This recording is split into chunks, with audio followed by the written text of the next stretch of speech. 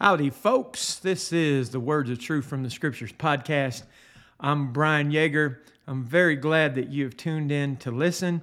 Before we jump into our study subject of this podcast, I just want to kind of talk a little bit about what's coming up on Sunday, get you excited for it, hopefully, or concerned about it, or however you might approach this subject. We're going to talk about not giving God credit for things that he didn't do. You know, so very often, people that claim some form of faith in Jehovah God will often say that he does things that he really didn't do. And it is a very popular belief that God either completely controls or in some way manipulates the affairs of this world to accomplish his will. And therefore, a lot of times people see God at work when he's really not at work. So however you listen to this podcast, the most popular ways that it's listened to are on Apple Podcast, on Podbean, and on Spotify. There are a few people that listen on iHeartRadio, a few people that listen on Amazon Music, very few people that listen on Rumble and YouTube. I'm going to keep putting it up on YouTube because one of my dear brothers in Christ that I look forward to talking to, as a matter of fact, I think a couple of brethren down in the Dominican Republic, shout out here to Gowdy and Carlos and other saints down there. Gowdy, I'm looking forward to talking to you on Saturday. It's been a few weeks since we've had our conversation over Skype. Looking forward to talking to you. I know Gowdy likes to listen to this podcast on YouTube, so I'm going to keep it going. But most people listen on Apple, Spotify, and Podbean. I'm thankful for you. I'm thankful that you're enjoying the podcast. Thankful for some of the feedback that I've gotten. Sunday's podcast is going to challenge a lot of people. Things that are taught very frequently and often that are wrong are going to be addressed in that podcast from the Scriptures, not from Opinionville. So I wanted to talk about that real briefly, just let you know that is coming up. That'll be on Sunday. Today, what we're going to talk about is the difference between individual and church actions. Back in, about 1992 or 1993, I was in a Bible class. The teacher's name was Larry. And the way he taught the Bible class, and I was a student in that class discussion period, is he would tell us, what we're going to prepare to discuss the next week. And he expected us to come in equipped to have that discussion. And one particular question he brought up, and he said, I want you to show the work of the church in evangelism. So, many of us came in with scriptures, and I don't remember the whole conversation. If you know me personally, I'm not remembering much of the details from 1992 or 1993. But in that class was the first time that I was hit with the particular subject that we're going to talk about. We brought up verses, and Larry, the teacher, he started asking, well, who's that verse apply to? And, some of us in the class are just kind of dumbfounded a little bit, but it got me to thinking. And we got to studying and looking at, something is written to the saints in Colossae. That doesn't mean that it applies to all the Christians in that congregation or the congregation as a whole. That within epistles that may be written to congregations, there are individual instructions, and there are instructions that apply to the whole, and then there are instructions that apply to some, and so forth and so on. And I really wasn't hit with that before. Well, so we took what was taught in that class, and unfortunately, that congregation did some things that were unscriptural. One of them is they had men meet on a regular basis and discuss the quote-unquote business of the church, something you don't read about in the New Testament the way that it was done in that congregation. But nonetheless, just for the sake of this podcast, I'll just leave it general, and that's not our subject today. So we're talking about something that the congregation as a whole was engaging in, And I took some of the information that we had discussed in that Bible class and I brought it up. And I said, do we really have authority as a congregation to do what we're about to do? And I was kind of smacked down. I was young in the faith and I was young in the flesh. So I was kind of smacked down in that meeting. And the answer to the question I was given was, look, Aquila and Priscilla did this, and there's our authority to do it. And I said, well, Aquila and Priscilla aren't a congregation. They're husband and a wife. And because they did it might mean that, a husband and a wife can do it, but that doesn't mean the church can do it. And then I got this answer. There's no difference. If a Christian can do it, the church can do it. What's the church? The church is made up of Christians. And I was kind of answered in a way like, hey, you're dumb, you don't know what you're talking about. And unfortunately, I was young and I dropped it. And I didn't bring it back up and I didn't think about it immediately. But then over the years, started re-raising that question and started studying the Bible for myself instead of just accepting the answers of men.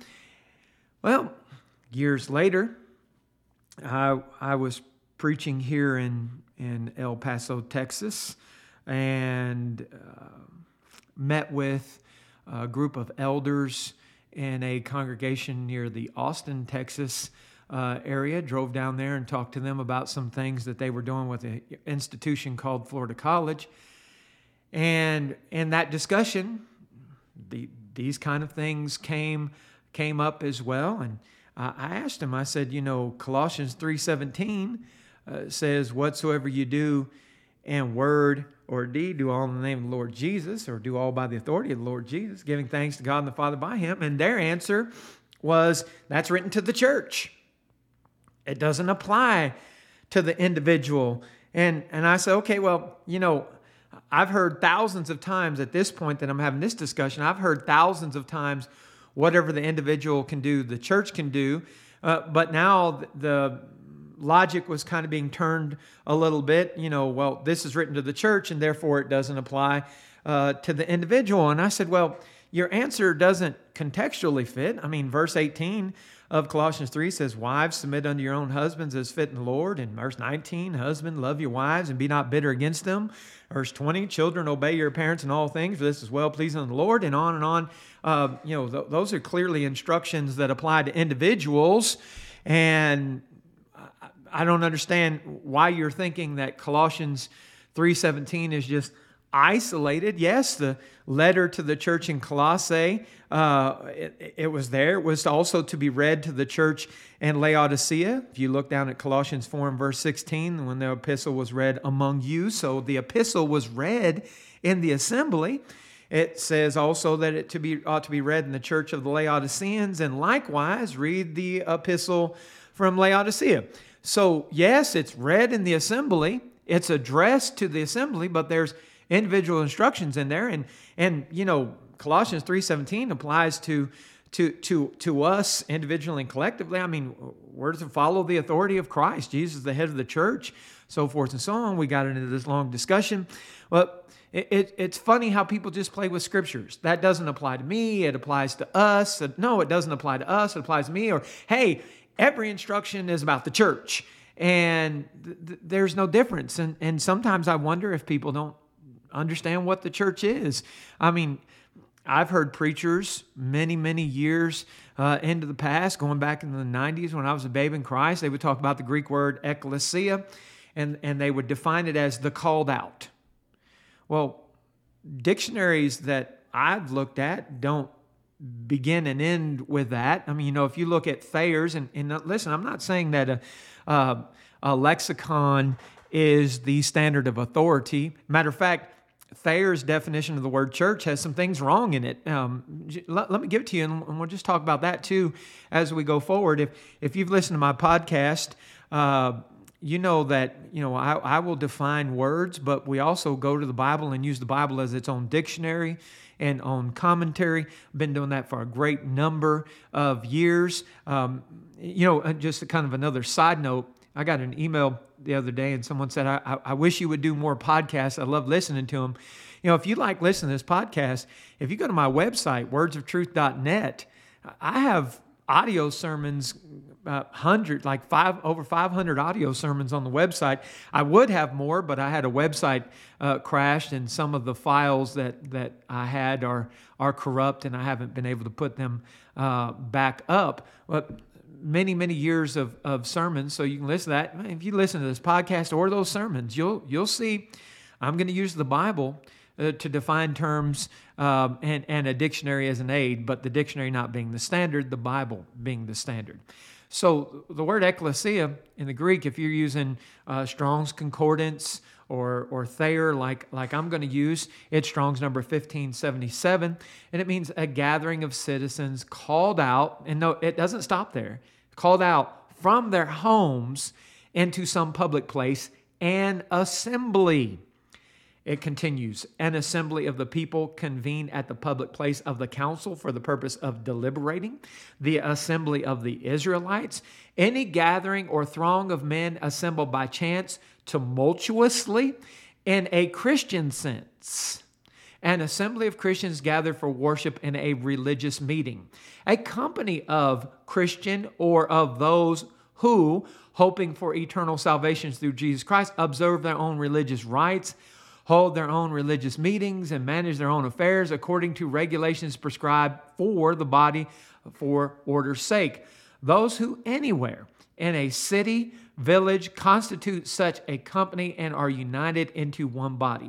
The whole body of Christians scattered throughout the earth, and the assembly of faithful Christians already dead and received into heaven. Now listen, parts of that definition are a bit off. That last part of the definition, way off. There is nobody currently assembled in the eternal heaven. When a person dies, they go to Hades, either to paradise or torment. You can see that in Luke 16:19 through 31. Jesus with the thief on the cross in Luke 23:39 through 43. In verse 43, he said, "Today shalt thou be with me in paradise."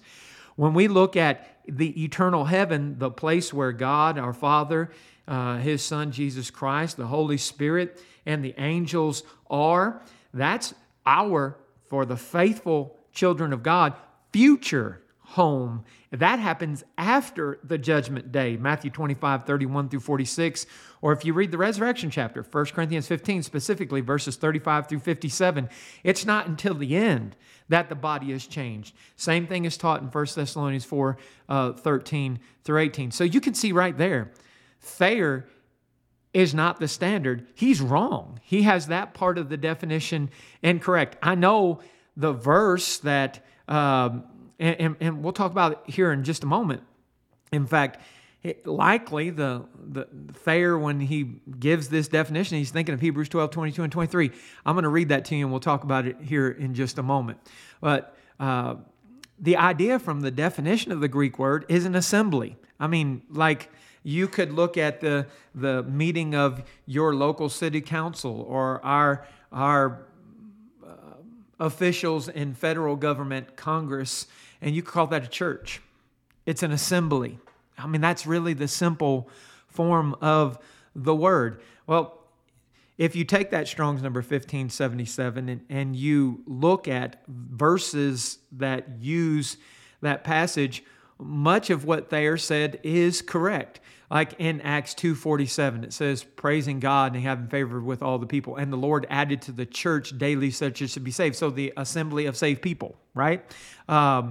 Sometimes people will say that's the universal church. I get what people mean by that. But in Acts 2, at the time Acts 2 occurred, not when it was written, Acts 2 the book of Acts is a second epistle to a believer named Theophilus. Luke is the first epistle. At the time the events of Acts 2 occurred, there was only one congregation on earth, and it was in Jerusalem. But to come back to the word usage, it could be used in the assembly of saved people.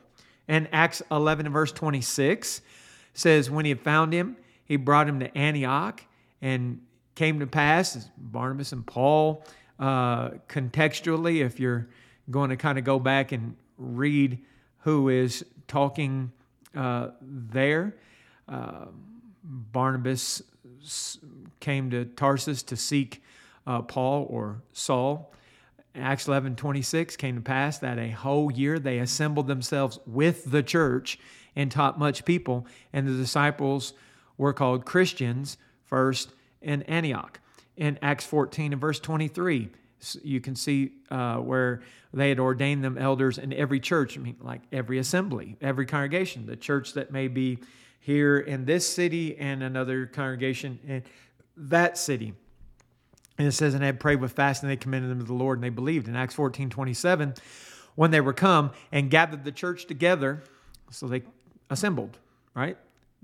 They rehearsed all that God had done with them and how he opened the door of faith unto the Gentiles.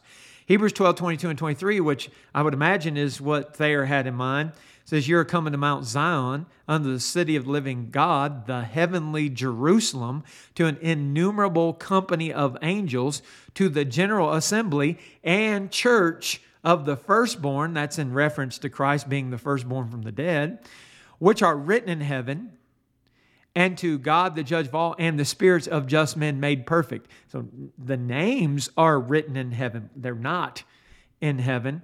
But when we're talking about the church, you could be talking about the saved, people that are in Christ, that have the hope of eternal life, or those that have died and are awaiting the resurrection, like we talk about in 1 Thessalonians 4:13 through 18. In a general sense, just an assembly that doesn't even have anything to do with the faith or Christ.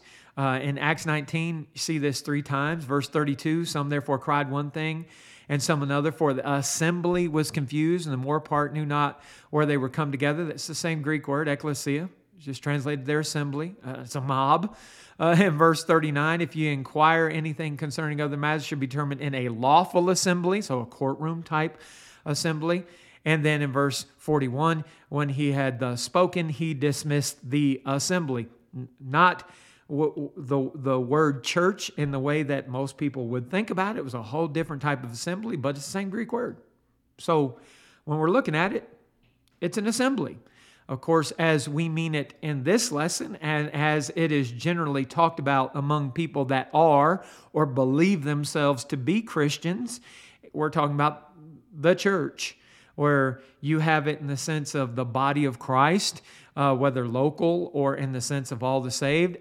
Ephesians 1:22 and 23 says, put all things under his feet, gave him to be head over all things to the church, which is his body, the fullness of him that filleth in all law. So the idea of the body of Christ, of which has many members.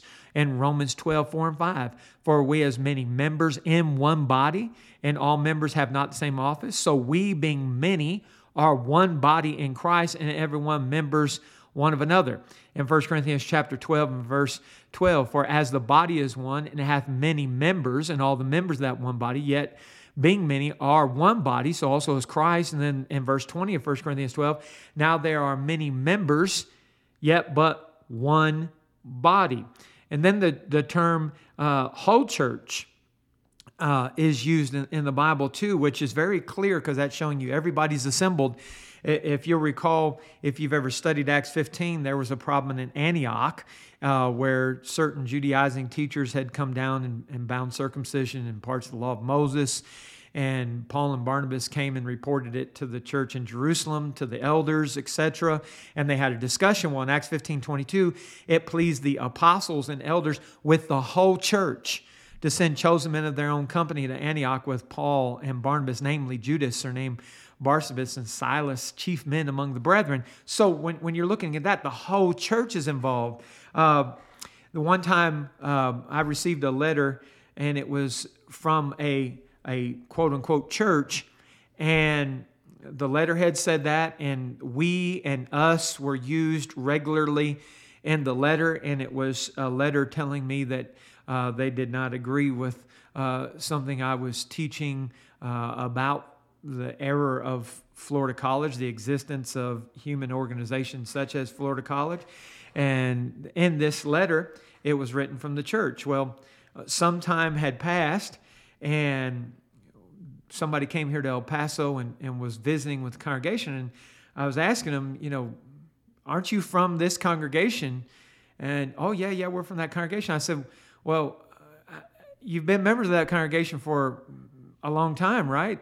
Yeah. And they had assembled here before, so I knew they were. So I was a bit perplexed.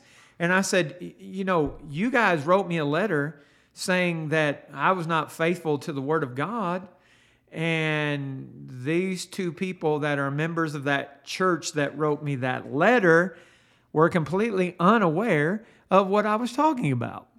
Well, come to find out, the preacher of that congregation, whom I understand now is an elder, was the one that wrote the letter, and he thought he would speak on behalf of the church, so he addressed it to me from the church.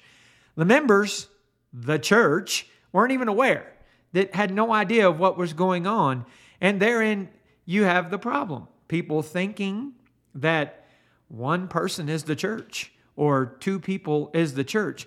In Acts 15, it meant the whole church.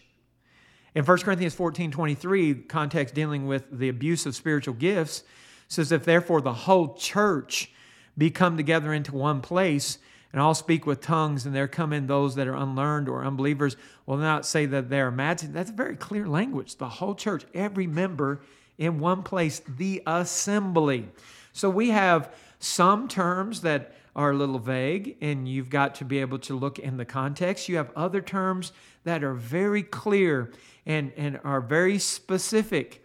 But when people hear the word church, for some odd reason, they don't think about, let me go to the context of the Bible and see what we're talking about. Let me make some things rather clear. Sometimes they just think the individual is the church. Like, I'm the church. No, you're not the church. When individuals are talked about in the scriptures, it's not, you're the church. There are different terms that apply to people who are followers of Christ. Before the church was even established, we see some of those terms that carried over, like the word disciple. When Jesus was put to death, and Matthew 27:57 says, when the evening was come, there was a rich man of Arimathea named Joseph, who himself was Jesus' disciple. In Acts 9:26, after the church is established, says, when Saul was come to Jerusalem, he essayed to join himself to the disciples, but they were all afraid of him and believed not that he was a disciple. So you got the plural, the singular in the English here in the King James Version, and Saul here is Paul. If you likely are aware of this, if you listen to this podcast, prior to the Apostle Paul being called Paul, he's referred to in the scriptures as Saul, but his name is his same individual. You can see that in Acts 13 and verse 9. In other texts, the word saint is used. Salute every saint in Christ Jesus. The brethren which are with me greet you. So there you got singular and plural, right? Not trying to turn this into an English lesson, but I'm a saint. If I had a few brethren here with me, and I don't, right now I'm in my home with the company only of my dog Boomer, and I'm actually sitting at my desk, and he is sitting here next to me being a very good dog. Right now, I'm a saint, but if Katrina and Trey were home, I could say, I'm here among the saints, right? I mean, that's not real hard to figure out, but if Katrina and Trey were here, who are all members of the same congregation that I'm a member of, would I be saying, the church is here? No, I wouldn't be saying that. Saints are here. We see brother used, like in Colossians 4:9, with Onesimus, a faithful and beloved brother, who is one of you. Notice how he didn't say with Onesimus, a faithful and beloved church. No, he's pulling Onesimus out from the collective, right? Verse goes on, they shall make known unto all things which are done here. In Romans 16 and verse 1, the word sister. I commend you to Phoebe, our sister, which is a servant of the church, which is at Centria, pulling out the individual sister from the collective body. In 1 Peter 4:16, the word Christian, like we've already briefly talked about how, they were called Christians first in Antioch, Acts 11 and verse 26. Christians, it's the least used term to define individuals in the Bible, but in 1 Peter 4:16, yet if any man suffer as a Christian, let him not be ashamed, but let him glorify God on this behalf.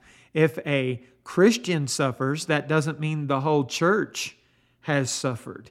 And I want you to stay with me here. Please listen through everything we're going to talk about, because if it's not becoming clear to you, I assure you it's going to become abundantly clear here momentarily. Now, when we look at the scriptures, there are also times where there are plural disciples, but not necessarily the whole entire congregation isn't mentioned. Like in Acts 11:29, then the disciples, every man according to his ability, determined to send relief to the brethren which dwelt in Judea. I want to present an idea to you, and then I'm going to prove it here momentarily. Could there be multiple brethren involved, a plurality, and not the whole church? We're going to see yes, that is the possible. So you'll have an individual Christian sometimes, or you'll have a group of Christians, but not necessarily the whole church. Then you have the whole church. And context has defined that. Excuse me 1 second here. Sorry that this happened. Hello? It's a telemarketer. I'm sorry that I interrupted that. Back to my point, I think I was in 1 Corinthians 16:1. It says, now concerning the collection for the saints, as I've given order to the churches of Galatia, even so do ye. The saints, plural. The church in Corinth is told to take up a collection for the poor saints. If you go over and you read 2 Corinthians chapters 8 and 9, you will see there that Paul is going to send Titus and other messengers to collect the funds that the Corinthians were told to gather for the poor saints that were in Jerusalem, but that doesn't necessarily mean the whole church. In 2 Corinthians chapter 6, verses 17 and 18, wherefore come out from among them and be ye separate, saith the Lord, and touch not the unclean thing. I will receive you and will be a father unto you, and you shall be my sons and daughters, saith the Lord Almighty. Plural terminology, but not necessarily talking about or to the whole church. When we look at these types of statements, let's step back and say, who's being talked about in the context? As we read forward, who's being talked about? When Paul says something in 2 Corinthians chapter 13 and verse 13, where he says, all the saints salute you. Is he saying all the churches salute you? No. All the saints, people that he's with and among and around, which often wasn't a whole congregation. Think about when Paul's in prison or he's traveling with multiple brethren, etc. So we don't always want to just throw the word church out there. Now, let me make this real specific. And I want you to notice how the Bible, it just really clears this up in the verses that we're about to look at. And I wish that I would have understood this fully back in 1992, because I dropped it. And since I dropped it, I kind of was led into some errors in the 90s that, had I understood the principle that we're about to see very clearly, I wouldn't have been led into. I would have seen it more distinctly. So there's a difference between one Christian, multiple Christians, and then the whole church being in action. Notice Matthew chapter 18, verses 15 through 17. This is abundantly clear. It's really unmistakable. It says, moreover, if thy brother shall trespass against thee, go and tell him his fault between thee and him alone. If he shall hear thee, thou hast gained thy brother. But if he will not hear thee, then take with thee one or two more, that in the mouth of 2 or 3 witnesses every word may be established. And if he neglect to hear them, tell it unto the church. But if he neglect to hear the church, let him be unto thee as a heathen man and a publican. That's very clear, isn't it? That there's a Christian that commits a transgression against an individual Christian, go and talk to him, you two alone. Okay? Individual. I have the responsibility then in that situation as an individual Christian to go and talk to my brother or sister alone. If they won't hear me, then you have what I'm going to call concurrent action, where multiple brethren get involved. I take 2 or 3 witnesses that every word may be established. And we go and talk to this particular individual. The church still is not involved. It's not the church. It's, 4 Christians or 5 Christians involved, but not the church. Then, if neglected to hear, go and tell it to the church. Do you see that? I want you to take time and digest. That's not very hard to understand. It's very simple, right? Now, let me give you another one. And this next example, I think most people are aware of Matthew 18, 15 through 17, but they don't think it through. This next example brought me out of several errors. It's in 1 Timothy chapter 5, verses 3 through 16. And it's talking about how to care for widows, and it makes some differentiation between widows, those that are widows, that are young, some terminology that we're going to talk about. Widows indeed. Excuse me again, 1 second. Hello? Yes, sir. Listen, I'm in the middle of a podcast. Are you wanting to talk about the Bible? Will you be available in, say, 30, 45 minutes? Can I call you back at this number? Sure. All right. I appreciate it. I will call you back as soon as I'm done recording this podcast. Thank you very much. Bye. Sorry about that. So we're 1 Timothy chapter 5, verses 3 through 16. Honor widows that are widows indeed. But if any widow have children or nephews, let them first to show piety at home and to requite their parents, for that is good and acceptable before God. Now she that is a widow indeed, and desolate, and trusteth in God, and continueth in supplications and prayers night and day, but she that liveth in pleasure is dead while she liveth. And these things give in charge that they may be blameless. But if any provide not for his own, so here you have an individual, right?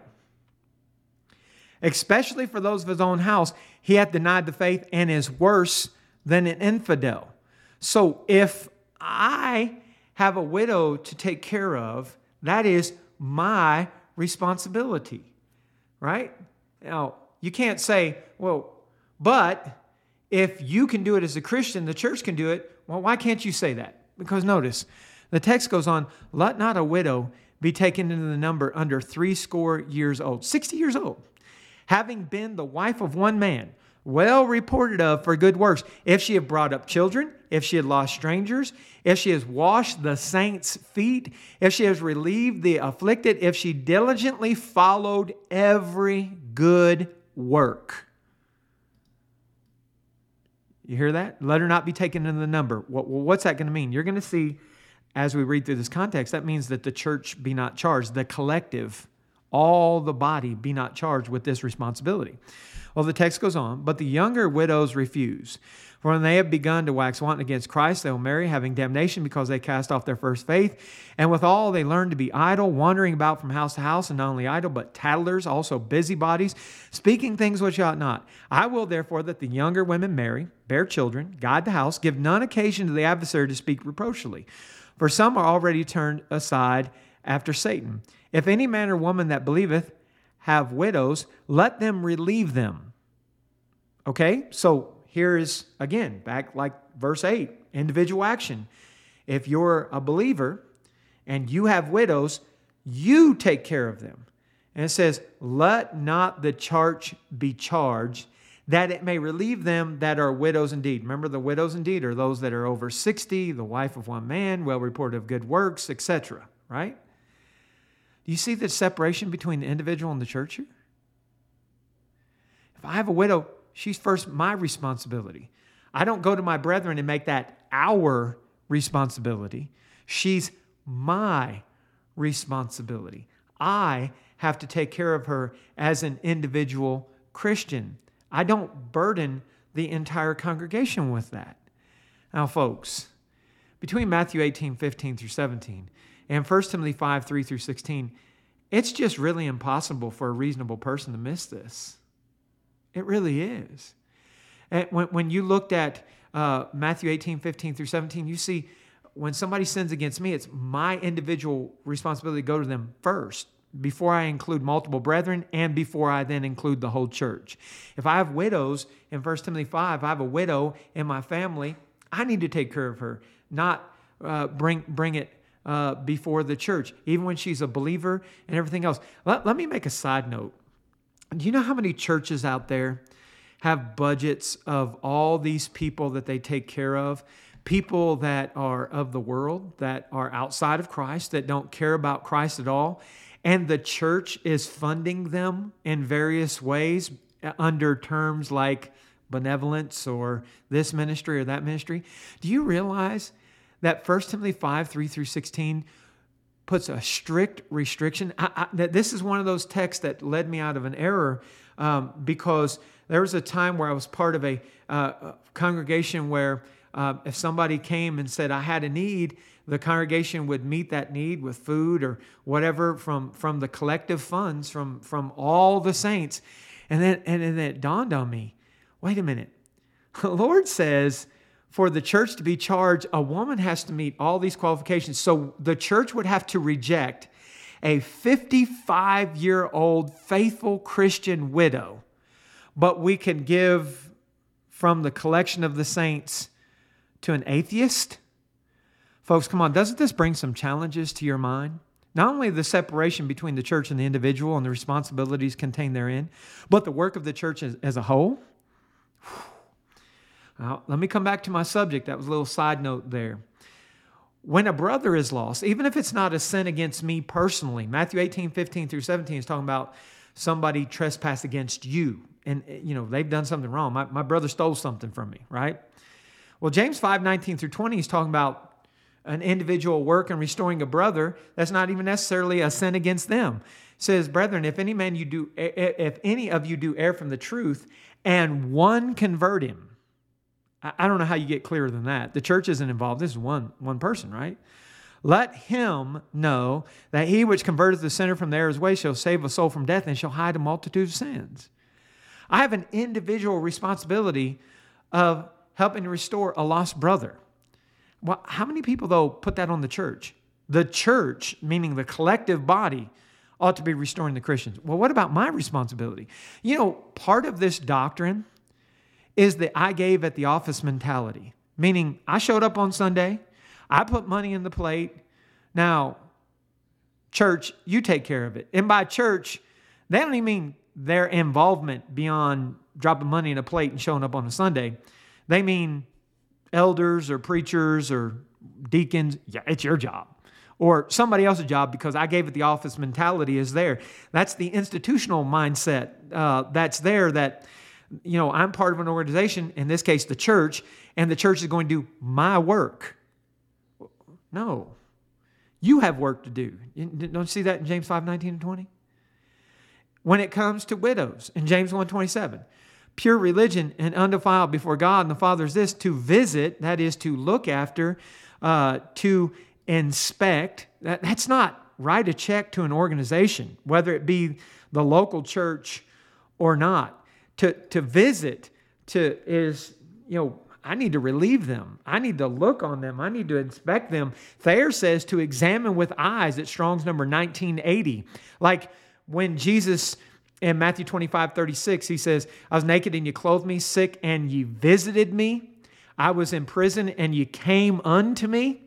That's what we're talking about with visited or visit, that term that is there, when the same Greek term is used in Acts 15:36, some days after Paul said to Barnabas, let us go again and visit our brethren in every city where we've preached the word of the Lord and see how they do. He's not saying, let us write a check to the church and the church send a letter or whatever people do. So to visit, so pure religion and undefiled before God and the Father is this, to visit the fatherless and widows in their affliction and to keep himself unspotted for the world. This is talking to me, not the church. It's talking to you, not the church. Now, it may be read in the assembly, but the responsibility falls on the individual. You've got to be able to see that if you're a reasonable person, right? Logic and reason has to be used. You have to be able to reason. You remember in Acts 17:2, Paul, as his manner is, went into them in 3 Sabbath days, reason with them out of the Scriptures. Are you reasonable? To be mature, do you have the ability to discern? In Hebrews chapter 5, one of the problems, one of the reasons the Hebrew writer couldn't continue teaching things about Christ that he wanted to contextually, he says in Hebrews 5:12-14, when the time you ought to be teachers, you have need that one again teach you which be the first principles, the oracles of God, and become such as have need of milk and not of strong meat. For everyone that useth milk is unskillful in the word of righteousness, for he is a babe. But strong meat belongs to them that are of full age, even those who by reason of use have their senses exercised to discern both good and evil. You thought about that? You think about that? Everyone that uses milk is unskillful in the word of righteousness. But strong meat, so if you're going to be a mature Christian, belongs to those that are of full age, that are able to reason, to discern. So let's do this for a minute. Let's put our reasoning together. Let's think about some instructions that are given. The book of Ephesians, written to the saints which are at Ephesus. Okay? Ephesians 4:28. Is this church collectively, or is it to the individual Christian? It says, let him that stole steal no more, but rather let him labor, working with his hands the thing which is good, that he may have to give him that needeth. You can see this, right? Who goes out and gets a job? The church, collectively? What's that resume look like? We, the church at blah, blah, blah, have these skills. Like you go apply for a job at Amazon. Your resume say the church at the top? No. Is this an indictment on the whole church? Is everybody in the church at Ephesus former thieves? No. You can reason it out, right? Same letter, Ephesians 6:5-9. Servants, be obedient to them that are your masters according to the flesh with fear and trembling, and singleness of your heart as unto Christ, not with eye servants as man pleasers, but as servants of Christ doing the will of God from the heart, with goodwill doing service as to the Lord, not to men, knowing that whatsoever good thing any man doeth, the same shall receive the Lord, whether he be bond or free. And ye masters, do the same thing unto them, forbearing, threatening, knowing that your master also is in heaven, neither is respect of persons with him. There were slaves in the congregation in Ephesus. There were masters in the congregation in Ephesus. Aren't they given individual instructions here? Is that saying the whole church, indicating the whole church were slaves and masters? You can reason through that, right? And James 1:26. If any man among you, what's that do? It pulls the individual from among the collective. If any man among you seem to be religious and bridleth not his tongue, but deceiveth his heart, this man's religion in vain. And by the way, verse 27, which is used by a lot of churches for why they set up and build orphan homes and all these other things, is the next verse. It's written to an individual Christian. The responsibility is to the individual Christian, not, and even this, so often, another little side point, so often there have been discussions about who should support the orphan home. Listen, folks, the orphan home shouldn't exist. It's not about who should support it. The responsibility to look after the fatherless and the widow doesn't mean go and start an organization. It doesn't mean hand this off to the church as a whole. It means you, like the principle in Galatians 6:10, as you have opportunity, you are supposed to visit, to look after, to inspect, to look upon, right? But in my past, it was always taught the church. The church. The church.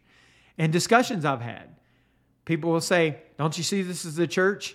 And James 2:2 is talking about the assembly. Yeah, James 2 is talking about something that happens in the assembly. Sure, it does. But James 1:26-27 pulls the individual out from the assembly. I don't think that a reasonable person is going to have a hard time understanding that. It seems to be pretty clear.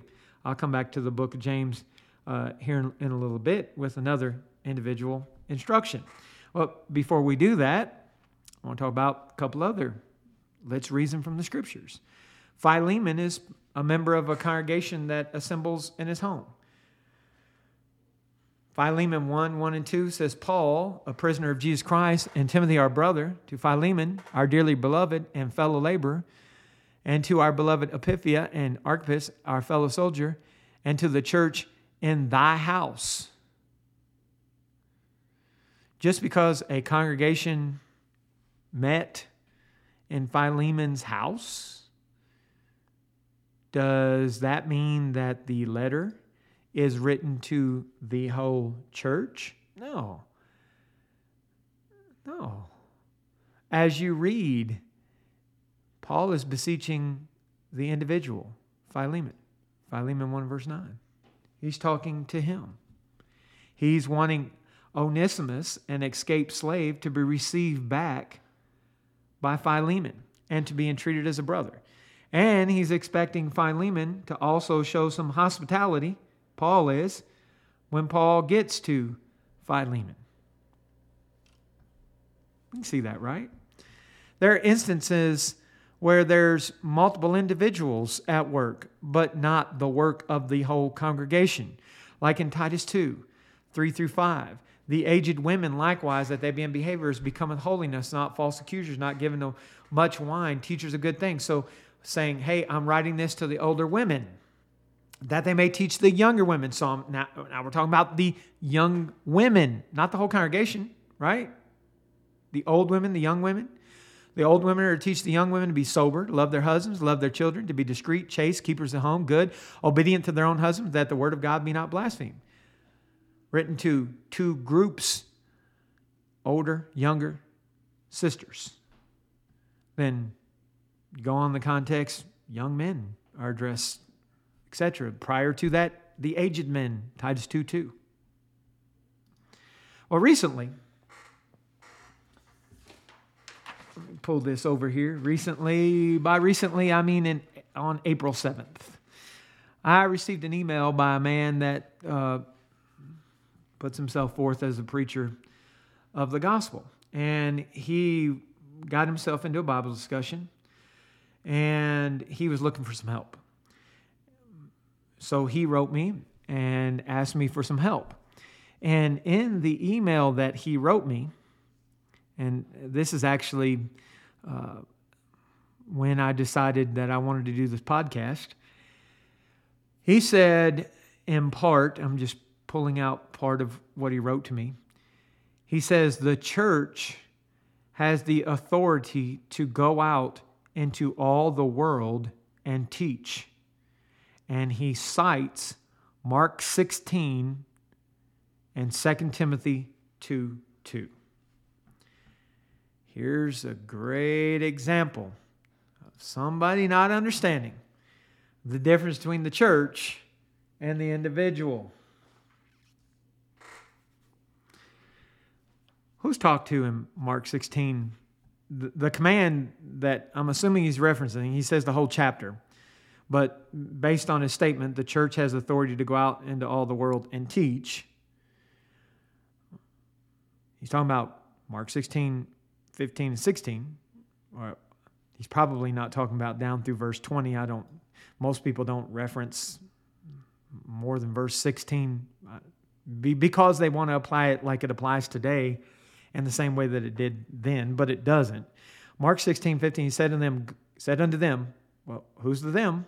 He said unto them, go into all the world. So according to this man that says he's a preacher, them would be the church. He said unto them, go ye into all the world and preach the gospel to every creature. He that believeth and is baptized shall be saved. He that believeth not shall be damned. The context goes on. These signs shall follow them that believe in my name. They shall cast out devils. They shall speak with new tongues. They shall take up serpents. If they drink any deadly thing, it shall not hurt them. They shall lay hands on the sick. They shall recover. And after the Lord had spoken unto them, who's them? Must be multiple congregations sitting here listening to Jesus, right? Because this instruction is to the church according to this preacher. It says he received up into heaven and sat on the right hand of God. And they, must be multiple congregations, went forth and preached everywhere, the Lord working with them and confirming the word with signs following. So what congregations are Jesus talking about? You know what it says in Mark 16:14? He appeared unto the 11. Judas at this point has killed himself. Mark 16:15 through 20, he's talking to the 11, his disciples, his apostles. He sat at meat and upbraided them with their unbelief and hardness of heart because they believed not them which had seen him after he was risen. This preacher doesn't realize that, does he? You know why? He's part of a group of people that only know sections of Scripture. I am very confident, because I've had multiple conversations with this individual, that he has never studied the book of Mark or this whole chapter. And he is like that with most things that he's corresponding. I don't know why. I've corrected him a whole bunch of times and he still writes me for help. It's really frustrating, actually. I keep trying to teach him, though, with all long suffering and doctrine, right? It's not written to the church. It's not talking about the church. What about the other verse that he brought up? He brought up 2 Timothy 2:2. Brought up 2 Timothy 2:2. You know what 2 Timothy 2 and verse 2 says? And the things thou hast heard of me among many witnesses, the same thou commit to faithful men who should be able to teach others also. How's this confirmed? The church has the authority to go out unto all the world and teach. How's that? Do you know who 2 Timothy 2:2 is written to? To Timothy. 2 Timothy 1 and verse 2, whom Paul calls his beloved son. It's not written to a congregation. It's written to an evangelist. An evangelist who has the work separate and apart. You know, this podcast is not a work of the church meeting here in El Paso, Texas. My website, wordsoftruth.net, is not a work of the church in El Paso, Texas. It's my work as an evangelist. Like Paul said in that same epistle to Timothy, the evangelist, in 2 Timothy 4, verses 2 through 5, it says, preach the word, be instant in season, out of season, reprove, rebuke, exhort with all longsuffering and doctrine, for the time will come when they'll not endure sound doctrine, but after their own lust shall heap to themselves teachers, having itching ears. They shall turn away their ears from the truth, and shall be turned unto fables. But watch thou in all things, endure afflictions, do the work of an evangelist. Make full proof of thy ministry. 2 Timothy 2:2 is the work of an evangelist, to train other men to be able to teach other also. Not a work of the church. You know, a lot of preaching schools exist because they don't understand that.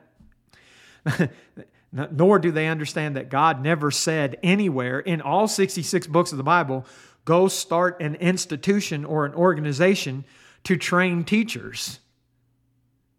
But that's the work of evangelists, not even the church. It matters, folks. It matters. You know, there are things, and people get confused because there are things that can be individually done and collectively done. Let me make this a little bit of a simple point. Like in Ephesians 5:19 and 20. It says, speaking to yourselves in psalms, hymns, spiritual songs, singing and make melody in your heart, Lord, giving thanks always for all things unto God and the Father in the name of the Lord Jesus. So speaking to yourselves, I mean, that's not just an individual, right? That's when you're together, sing. We know singing happens when the church assembles. giving thanks when prayer happens, when the church assembles. But do you know you can sing and pray outside the assembly? I said we were going to come back to the book of James. James 5:13 says this. Is any among you afflicted? Let him pray. Is any merry? Let him sing psalms. Edification. Do you know that edification can happen individually and collectively? Collectively, as the church, Ephesians 4:16, from whom the whole body fitly joined together and compacted by that which every joint supplieth, according to the effectual working and every measure and in the measure of every part, make an increase of the body unto the edifying of itself in love, but also individually. When Paul was writing the saints in Corinth, in 1 Corinthians 10:23 and following, he says, all things are lawful for me, but all things are not expedient. All things are lawful for me, but all things edify not. Let no man seek his own. So he's not talking about let no congregation. He's talking about an individual, right? But every man another's well. So look at others. Whatsoever is sold in the shambles, that is in the markets, that eat, asking no question for conscience sake. For the earth is the Lord's and the fullness thereof. If any of them that believe not bid you to a feast, and you be disposed to go, whatsoever is set before you, eat, asking no question for conscience sake. We're talking about the individual, right? Keep that in mind. But if any man say unto you, this is offered in sacrifice unto idols, eat not for his sake that showed it, and for conscience sake. For there's the Lord's and the fullness thereof. Conscience, I say not thine own, but the other. For why is my liberty judged of another man's conscience? For if I by grace be a partaker, why am I evil spoken of for that which I give thanks? Where you therefore eat or drink, whatsoever you do all the glory of God. Give none offense, neither to the Jew, nor the Gentile, nor to the church of God, even as I please all men in all things, not seeking my own profit, but the profit of many, that they might be saved. I need to look at other things that I'm doing as an individual and understand what verse 23 says. All things edify not. Me as an individual, I ought to be building up other people. Exhortation. Another thing that's done collectively and individually. In Hebrews 10:24 and 25, let us consider one another, provoke unto love and good works, not forsaking the assembling of ourselves together as manner some of us, but exhorting one another, and so much the more as you see the day approaching. You're assembling for exhortation in part, right?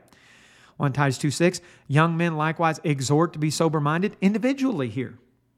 So some instructions in the Bible apply to the church and to the individual. The church aids brethren collectively. The church has that responsibility, like we talked about 1 Corinthians 16, 1 through 4, 2 Corinthians chapters 8 and 9. But I can also aid my brethren. It's better to give than to receive. Acts 20, verse 35, right? I can aid, I can help. That's where Aquila and Priscilla do come in to the discussion, where a husband and a wife were helpers of Paul, Romans 16, verse 3. Most instructions in the New Testament, when you think about it, do not apply to the church as a collective body. We spend most of our Christian living outside of the assembly and outside of things connected to the whole entire body. Think about how many things you fulfill as a husband or a wife, or as a child, as an employee, as a servant to a master, principles in similar ways. How many hours a week is the church collectively together at work versus how many hours you spend outside of that? You know, the Bible says in Galatians 6, 3 and 4, if a man think himself to be something when he is nothing, he deceiveth himself. But let every man prove his own work, and then shall he have rejoicing in himself alone and not in another. If you have the I gave at the office mentality, if you have the collective mentality, if you read the Bible like it's written to the church, it's not. It's not. There's 66 books in the Bible. There's even the instructions that are sent to churches. Many of those instructions are talking about things that are done outside the assembly. If misunderstand these things gives that I gave it the office mentality, you got to walk away from that. When you stand in the judgment day, you're not going to say, well, I was part of a congregation that did all these good works. In Romans 14, 11, 12 is written, as I live, saith the Lord, every knee shall bow to me, and every tongue shall confess to God. So every one of us shall give an account of himself to God. You're not going to, this congregation, stand before me in judgment. No. John 5, 28 and 29, marvel not at this, for the hour is coming in the which all that are in the grave shall hear his voice. And they shall come forth, they that have done good unto the resurrection of life, and they that have done evil unto the resurrection of damnation. You're going to stand individually before God in the judgment day, before Jesus specifically. He is God, Romans 9, 1 through 5. I'm just specifying, not the Father, not the Spirit, the Son. He's our judge. Judge according to his word, John 12, 48. This lesson matters, folks. I know that I've met people in the past that I've tried to have this study with, and they're like, I don't see the big deal. It's a big deal. Look at this preacher who misuses verses like Mark 16 and 2 Timothy 2:2. Isn't that a big deal? Do you know what the Bible says happens to you if you misuse the Scriptures? And 2 Peter chapter 3, beginning at verse 15, it says, account that the long-suffering of our Lord is salvation, even as our beloved brother Paul, also according to his wisdom given to you, has written unto you, as also in all his epistles, speaking in them of things in which some think hard to be understood, which they that are unlearned and unstable wrest, that means they twist, Strong's number 46, or no, hold on, let me I'll look that up and then give it to you if you want to do a little bit of a word study on that. But let me give you the rest of the verse. They which are unlearned and unstable rest as they do the other scriptures unto their own destruction. So I'm pulling it up here real quick. It's Strong's number 47 and 61. Rest means to twist. They twist scriptures to their own destruction. What happens if I'm misusing verses? What happens when I say Mark 16 is about the church? No, it's not. What happens when I say 2 Timothy 2:2 is about the church? No, it's not. It's nothing to do with the collective. Nothing to do with the body. There's a scriptural separation. The work of the apostles, Mark 16, 14 through 20. The work of an evangelist, 2 Timothy 2, 1 through 4. Not the church in either case. I hope this lesson has either been edifying or challenging, and most certainly for some corrective. But maybe it's left you with questions. I know when I first studied these things many years ago, I had a lot of questions. And I didn't have a lot of places to turn because the people that I knew were wrong. Maybe you find yourself in that position. Where do I turn? Listen, call me up. My phone number is area code 915-525-5794. Call me up. Let's talk about it. If I'm busy, I'll call you back.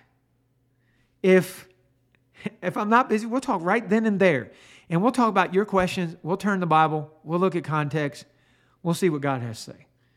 You can email me, brian@wordsoftruth.net. You can visit my website, wordsoftruth.net. But listen, if you're searching the website or you're emailing me, it's going to take longer to get those answers. It's better just call me up. If you're in a foreign country, I brought up earlier my brother in Christ down in the Dominican Republic. We talk over Skype. We talk on Saturday over Skype. I'm looking forward to talking to him. He asks me questions every time we talk. We study the Bible. We get to the answers. I'll do that for others. Listen, I'm not going to ask you for money. I'm not going to place some kind of requirement on you.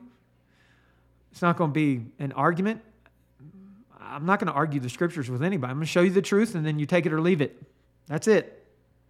Now, you can ask me, wait a minute, but is that right or is this right? What's this verse mean? What's that verse? But I'm not going to debate you. I'm not going to turn into some kind of modern debate forum. We talk about it. We can study it. We come to the knowledge of the truth. You could also study these things on your own. But hey, look, I'm offering my help. I can help expedite that. I had to study some of these things on my own. It took me years. It took me years to figure some things out. I can help you skip some years. I thank you for listening. Tune in Sunday. Boy, you talk about a challenging lesson. I think most people that are going to listen to that one are going to be challenged. I'm looking forward to it. Thank you for listening.